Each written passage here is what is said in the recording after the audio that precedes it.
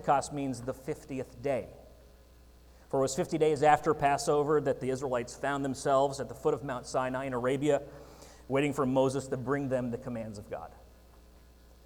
So why would God give the gift of the Holy Spirit on the day that traditionally the law was being celebrated?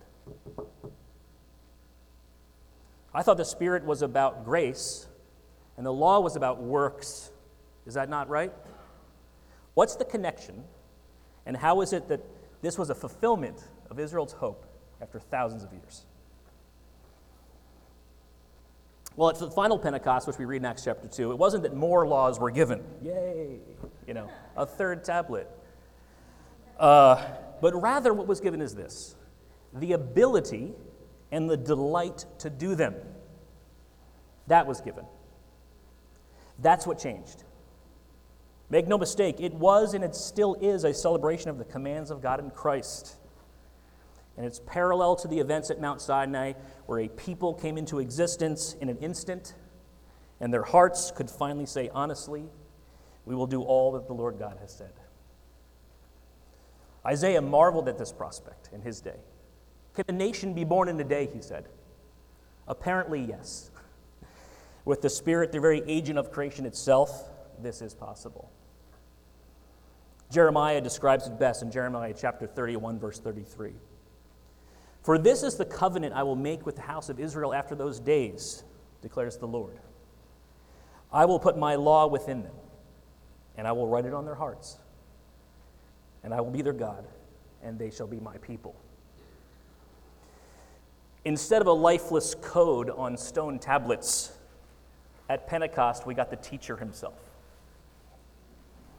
Full-time, no summer vacations, no half days, free of charge. Beat that deal. Remember, Paul said that the law is good. The law is good. That wasn't the problem. It's our hearts were bad.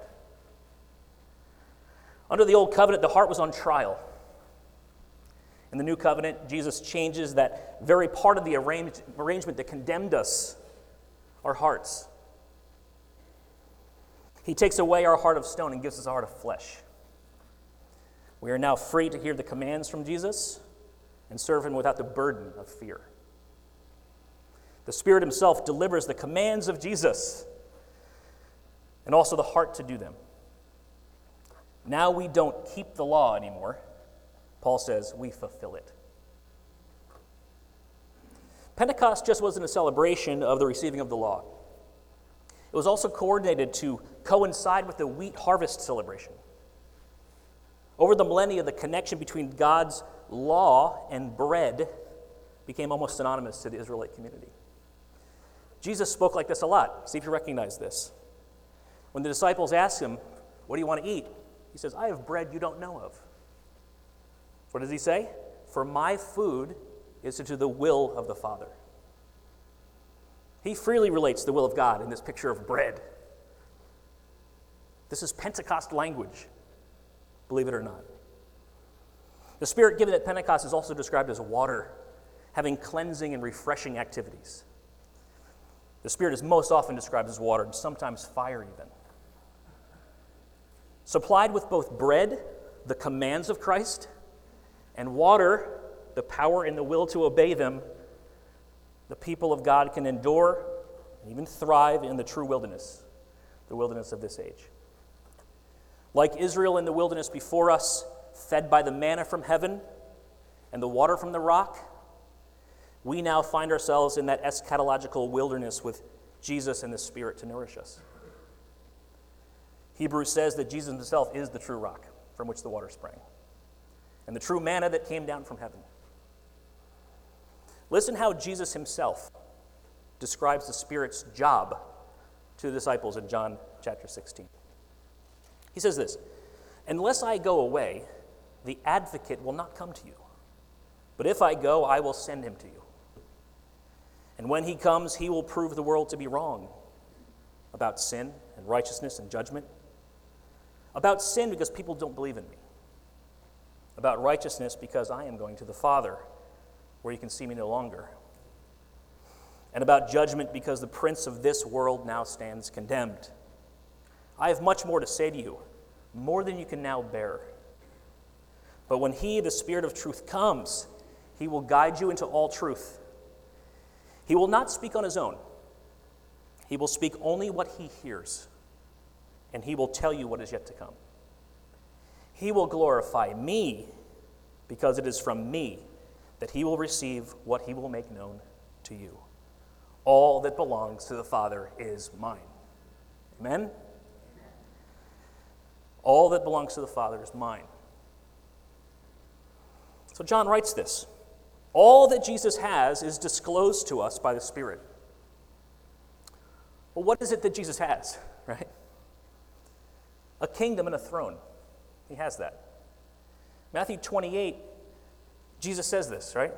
All authority in heaven and on earth has been given to me. All authority. I have the throne. I have the kingdom. So the Spirit has been sent to execute Jesus' kingdom on earth in this time. Is it any surprise that his function is so closely tied to law, to righteousness and judgment? We must be very careful not to think of the Spirit's ministry as something other than kingdom work. Remember, Jesus began his ministry preaching this: repent and believe the gospel. Jesus hadn't died or resurrected, so what was the content of the gospel? What was he asking people to believe? The gospel in Jesus' lips was this, simple: the reign of heaven has come to earth. The reign of heaven has come to earth. Is his death and resurrection good news too? Yes. Yes, it is. But that came later. The good news just kept on coming. So I want you to hear me on this, about the kingdom. The gospel, the word the gospel, is primarily about heaven's reign coming to earth to exact judgment on the prince of this world. Did you get that? The primary definition of the gospel in Jesus' mouth is to describe the kingdom of God coming to earth to exact judgment on his enemy, the devil. Your enemy too. That's good news. Secondarily, it is about our privilege to be able to join that kingdom, which only became possible after Jesus' death and resurrection. Two pieces of great news. But here's what can happen. If we reverse that order, we will emphasize personal salvation to the exclusion of the kingdom elements of the gospel that Jesus preached. And so much of the New Testament won't make any sense to you if you think that way. For example, Paul gives us some implications of the kingdom. 1 Corinthians chapter 15. He says this about Jesus, perhaps surprising to many of you. Jesus must destroy every rule and every authority and every power. He must reign until he has put all his enemies under his feet. Then the end will come when he delivers the kingdom to the Father. Job complete. You see, Jesus ascended to his throne in heaven because it is from there that he will subdue the earth and bring it in line with heaven. He is doing what Adam and Eve failed to do, you see? Subdue the earth. On one hand, Jesus subdues the thrones of this world, the powers, the authorities. Even those of us who are believers were first conquered by him, right? Paul says that we're captives. But instead of being dragged by a hook in our nose at the back of Jesus' victory parade, we find, as Paul says, that he shares his spoils with us. But we're no less captives, defeated by him. Jesus also fulfills Adam and Eve's other commission. Fill the earth. Fill it. He creates a people prepared to inhabit his kingdom. And this is what begins at Pentecost. A creation of a people in an instant to be the inheritors of the age to come. How does he do this? Scripture says he pours out the Spirit from heaven. Remember the language from Joel 2 and Acts chapter 2, which we've read the past weeks? In those days I will pour out my Spirit on all flesh, the least to the greatest. Peter says, Jesus is now exalted at the right hand of God, having received from the Father the promise of the Holy Spirit, which he has poured out and which you see here today. This pouring is depicted as a river from heaven. River. Just like a river flowed out of Eden and watered the garden in Genesis, so now a river flows from the throne of Christ and waters the church on earth.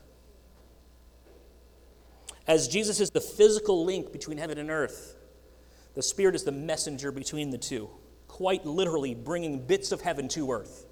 Hebrews chapter 10. Listen to John in Revelation 22. Then the angel showed me a river of the water of life, as clear as crystal, flowing from the throne of God and of the Lamb, down the middle of the main street of the city. On either side of the river stood a tree of life, producing 12 kinds of fruit, and yielding a fresh crop for each month. And the leaves of the tree are for the healing of the nations. Ezekiel, the prophet in the Old Testament, describes this same river as growing in depth and intensity, eventually flowing to the ocean and making the salt seas fresh. Great picture. Great picture. So Jesus is bringing a kingdom, and the Spirit is administering it here in this time. So any kingdom has three elements, right? A people, a law, and a land. A people, a law, and a land. First, the people. Just like at Mount Sinai, there was a group at Pentecost. Starting with the 12 disciples representing the 12 tribes of Israel, Luke says that daily people were added to the church's number. Added, by the way. You didn't just become a Christian and you exist on your own. You were always added to a number that already existed. Added, not standing alone. Every single baptized Christian became part of the physical and local church. There's no such thing in Scripture as a Lone Ranger Christian. Just me and Jesus and the radio or my Bible. We sometimes make that mistake, as Eric said last week, of confusing the Trinity. We leave the Holy Spirit out, and the Trinity becomes Father, Son, Holy Bible. And because of that, we don't participate in the life of the Spirit, which is in the church of God. Think about it. You didn't baptize yourself, did you? You had to come to somebody.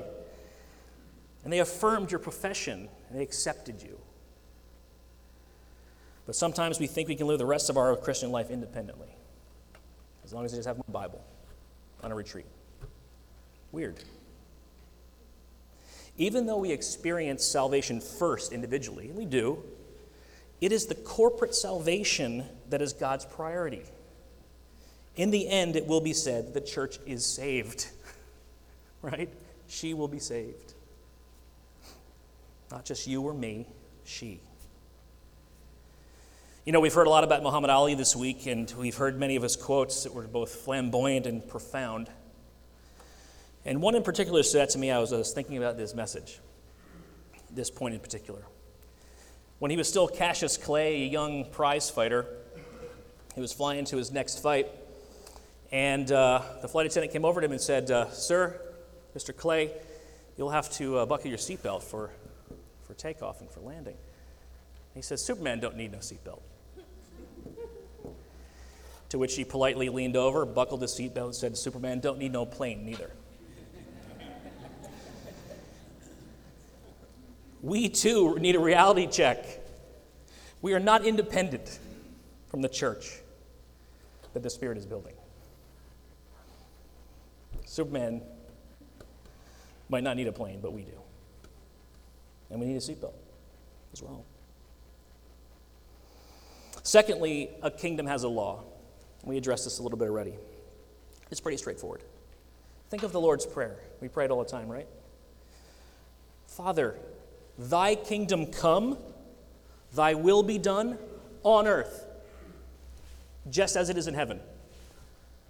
Right? We're asking for that to be the case. I want it to be on earth like it is in heaven. Provide us the resources, please.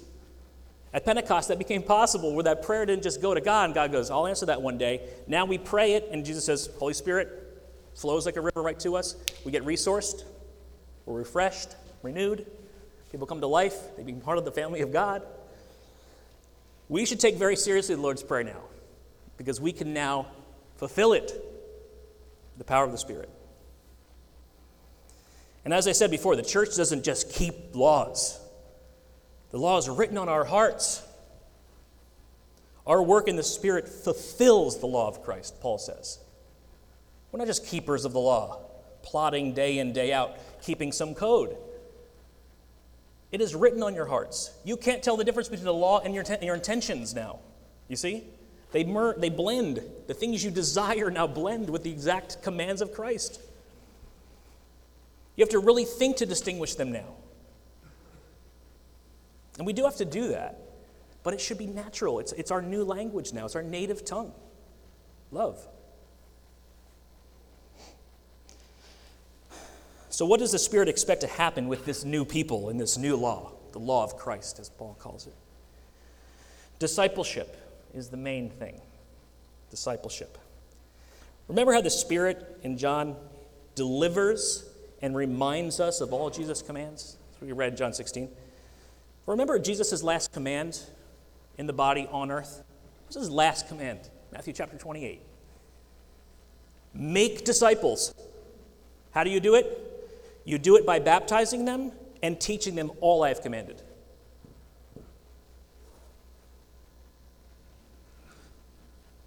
Discipleship means different things to different people. Right? There's so many books written about it. So what does it even mean?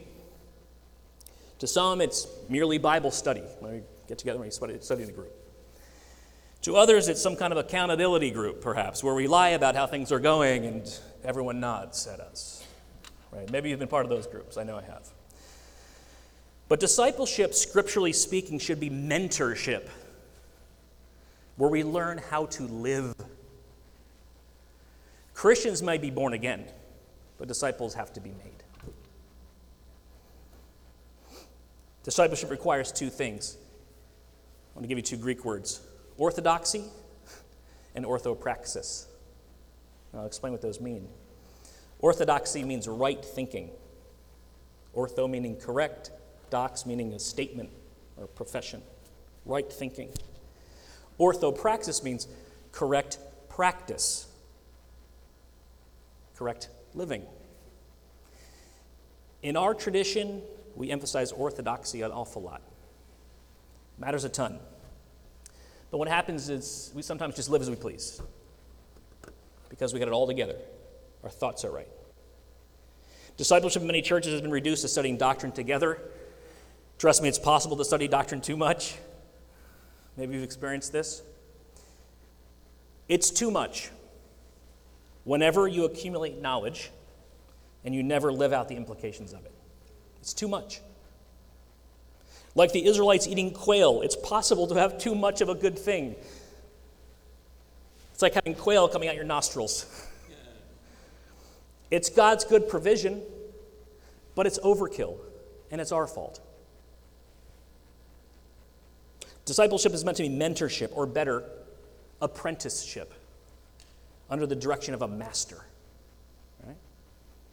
The 12 lived 3 years with Jesus, studying his every move. We know them as the disciples. Discipline is the root word there. Now, I don't know about you, but if someone came to me and introduced themselves as the master, I'd probably run. Senpai. But the Bible does say, right, imitate those who are mature. Paul says, do as I do, as I follow Christ. Right? Older women teach younger women. So the principle is clearly there. The church is meant to be a formative group with shared disciplines and practices. The bishops of the early church worked tirelessly, writing letters back and forth to make sure all the churches everywhere were aligned, not just in doctrine, but also in their values and their lifestyle, as a testimony to the world that the kingdom of God has come. Paul bemoaned the fact in his churches that they had too many teachers and not enough fathers. A teacher can stay remote. I'd love to meet you after the service, but just a few of you, right? A father is a hands-on, do-as-I-do job. Right, dads? And because of that, and the Spirit's interested in that, you can imagine Jesus, our commander, telling the Spirit, our sergeant, get the troops ready. Get them up. Prepare them.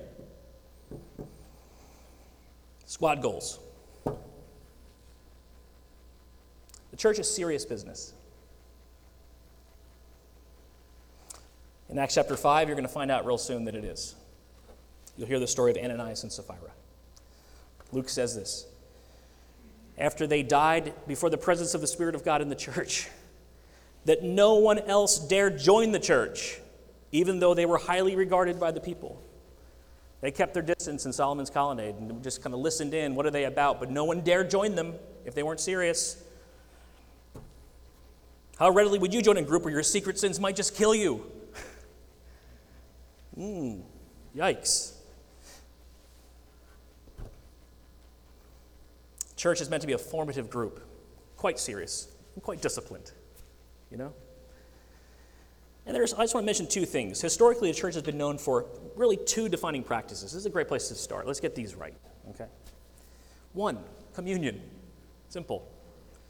In the Didache, which is one of the earliest Christian discipleship manuals ever written, recently discovered, instructions are given for communion. They tell you exactly what it means. He says, we are the bread scattered on the mountains, now forming one loaf. We are meant to come together as a discipline. It's formative. In fact, the Lord commands it. He says, do this. That's a command, right? It's an imperative. Do this in remembrance of me. Anyone else here besides Tim have a short memory?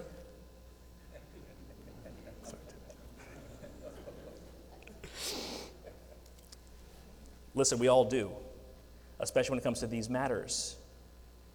And Jesus says, do it often, lest you forget. Often. As often as you do this. Not as seldom as you do this. As often as you do this. Do it in remembrance of me. This is a discipline which we should do together and do it often and do it right. It will edify you.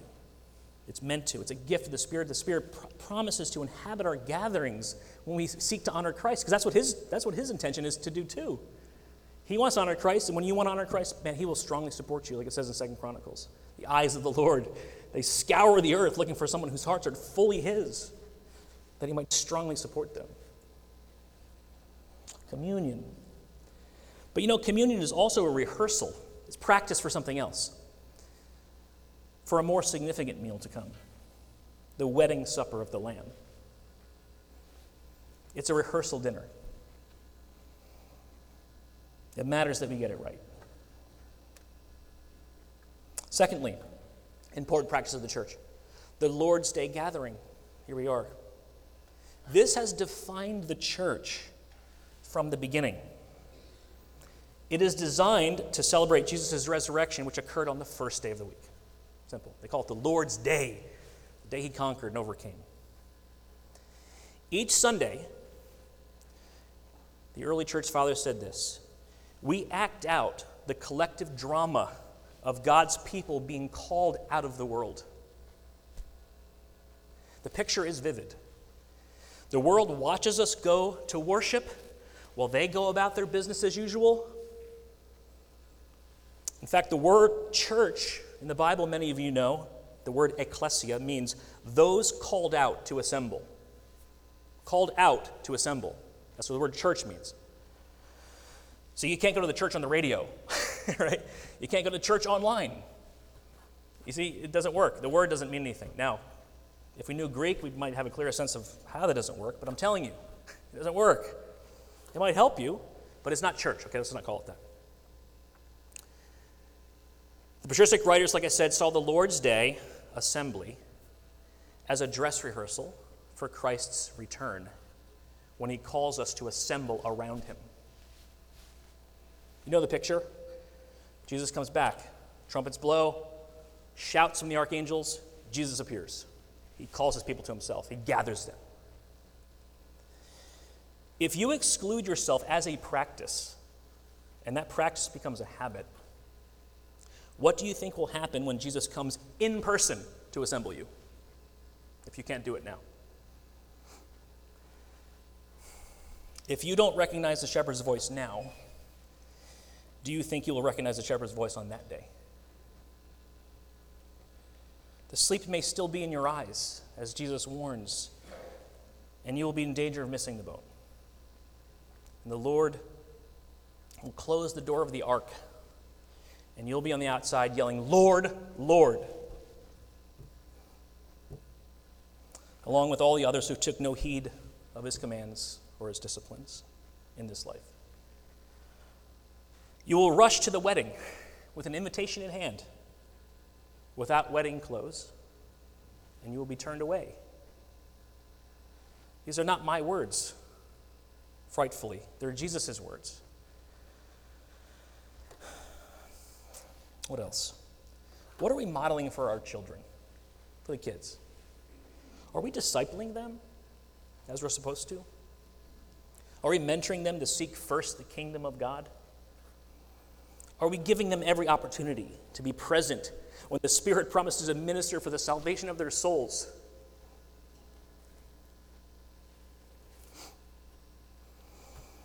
I think the adage is true. What parents allow in moderation, children will excuse in excess. What parents allow in moderation, children will excuse in excess. Your children are watching you. They're watching us, adults, all you adults, to see what you do. Do you seek first the kingdom of God? They're going to learn from us. Look, this community, one way or the other, is going to disciple something into the kids. It's going to happen. What do we want that to be? What do we want our legacy to be? Thirdly, a kingdom has a land, doesn't it? It's very clear from Scripture that the Spirit, when it comes into our lives, now makes us registered citizens of heaven. That's pretty good. A lot of you voted this week because you were citizens. There's certain privileges that come with citizenship. But because we're citizens of heaven, Scripture says, we're also strangers and travelers, sojourners here. But we also know this. This earth, even though it's not our place now, is our inheritance.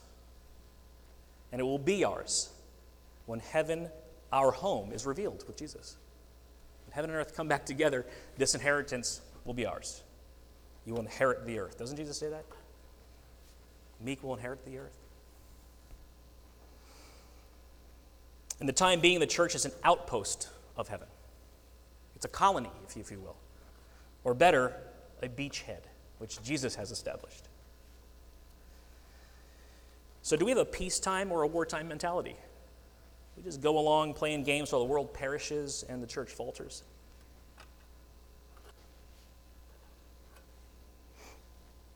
The Spirit wants all those things to be in place. A people, a law, and the hope of the land. You should carry that within you at all times. The book of 1 Peter is great. He covers all the stuff I just said. It's about hope for these reasons. So let me end with this thought. That Scripture is clear in relation to the Holy Spirit's ministry. That the church is the bride. We've heard that before. She's the new Eve, if you follow me. She's the partner and the suitable helper for Jesus. As Adam's side was opened and Eve was given life, so too Jesus' side was opened, which a flow of water sprang forth from. His obedient life, death, and resurrection earned his right to be given a bride who was brought forth from the life-giving Spirit of God. And just like the first Adam, the new Adam, Jesus, now has a bride, a partner to join him in his work, to fill, subdue, to rule, reign, and judge. The church is described as betrothed to Jesus as he sends gifts to his fiancée from heaven. White clothes, which are the deeds of the saints. Clean water for her washing. All to prepare her for her work and for his arrival. So what is our mission in this time while the groom is making preparations? It is none other than the total renewal of creation. The first part of creation that we are working on is, I'm going to call phase one.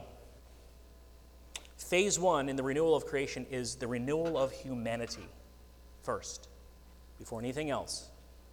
And this is done through the gospel and evangelism. Every heart that is changed creates a worshiper of God. Only worshipers may inherit the age to come. As John Piper said, evangelism exists because worship does not. Phase 1 also includes our faithful presence here in this time. Living out, training, and practicing in justice, righteousness, and peace. All the values of heaven. Our land. This is why we plant churches. Little outposts of heaven to prepare a people appropriate to inherit the new earth. When Jesus brings all of heaven with him and makes his dwelling with us forever. Jesus has given a little piece of creation to us right now to practice on. Ourselves. He's given us the resources to work on it. The Spirit of God. And when he comes, we will be delighted to receive the delegated rule to order the new earth. Paul says get good at it now, because in the age to come, it's going to get real. It's going to get real. Phase 2 commences when Jesus returns. The natural order will be released from its current frustration. And in those days, according to Isaiah in chapter 11, he says this, the glory of the Lord will cover the earth as the waters cover the sea. How do the waters cover the sea? They are the sea. Meaning it's total and it's absolute, complete. The glory of the Lord will be everywhere at all times. In the meantime, however, Paul says in this time in Romans 6 that creation groans for the revealing of the sons of God. It's waiting. It's waiting. And inasmuch as you live life in the Spirit now, creation reaches out for you to do your bidding. Those thorns and the thistles, even in this time, when a Christian walks by, they cringe. They retract. Think about that. They know when we walk by, the curse will end. That groaning is the groaning of a mother in childbirth, by the way. It's not like, ugh. It's like labor pains, Paul says. It's like good groaning. And with great relief, I think, and great exultation on that day, we will hear the words of Jesus when he comes back, which ring in our ears now from the book of Revelation. He says this, behold, I make all things new. All things new. That's good news. And that can start now a little bit. Things can become new a little bit now, fully later, because of the Spirit. If this is the mission of the Holy Spirit, to do all of this we just talked about, what kind of people ought we to be? What kind of church ought we to be? We are made for big thoughts. So let's think big. For we know that time is short and the stakes are high. So hear these words of Jesus from Revelation chapter 21. I, Jesus, have sent my angel to give you this testimony for the churches. I am the root, and I am the offspring of David, the bright morning star. The Spirit and the bride say, come. Let the one who hears say, come. And let the one who thirsts come and drink freely from the water of life. The Spirit says, come. And the bride says, come. So say we all. Amen.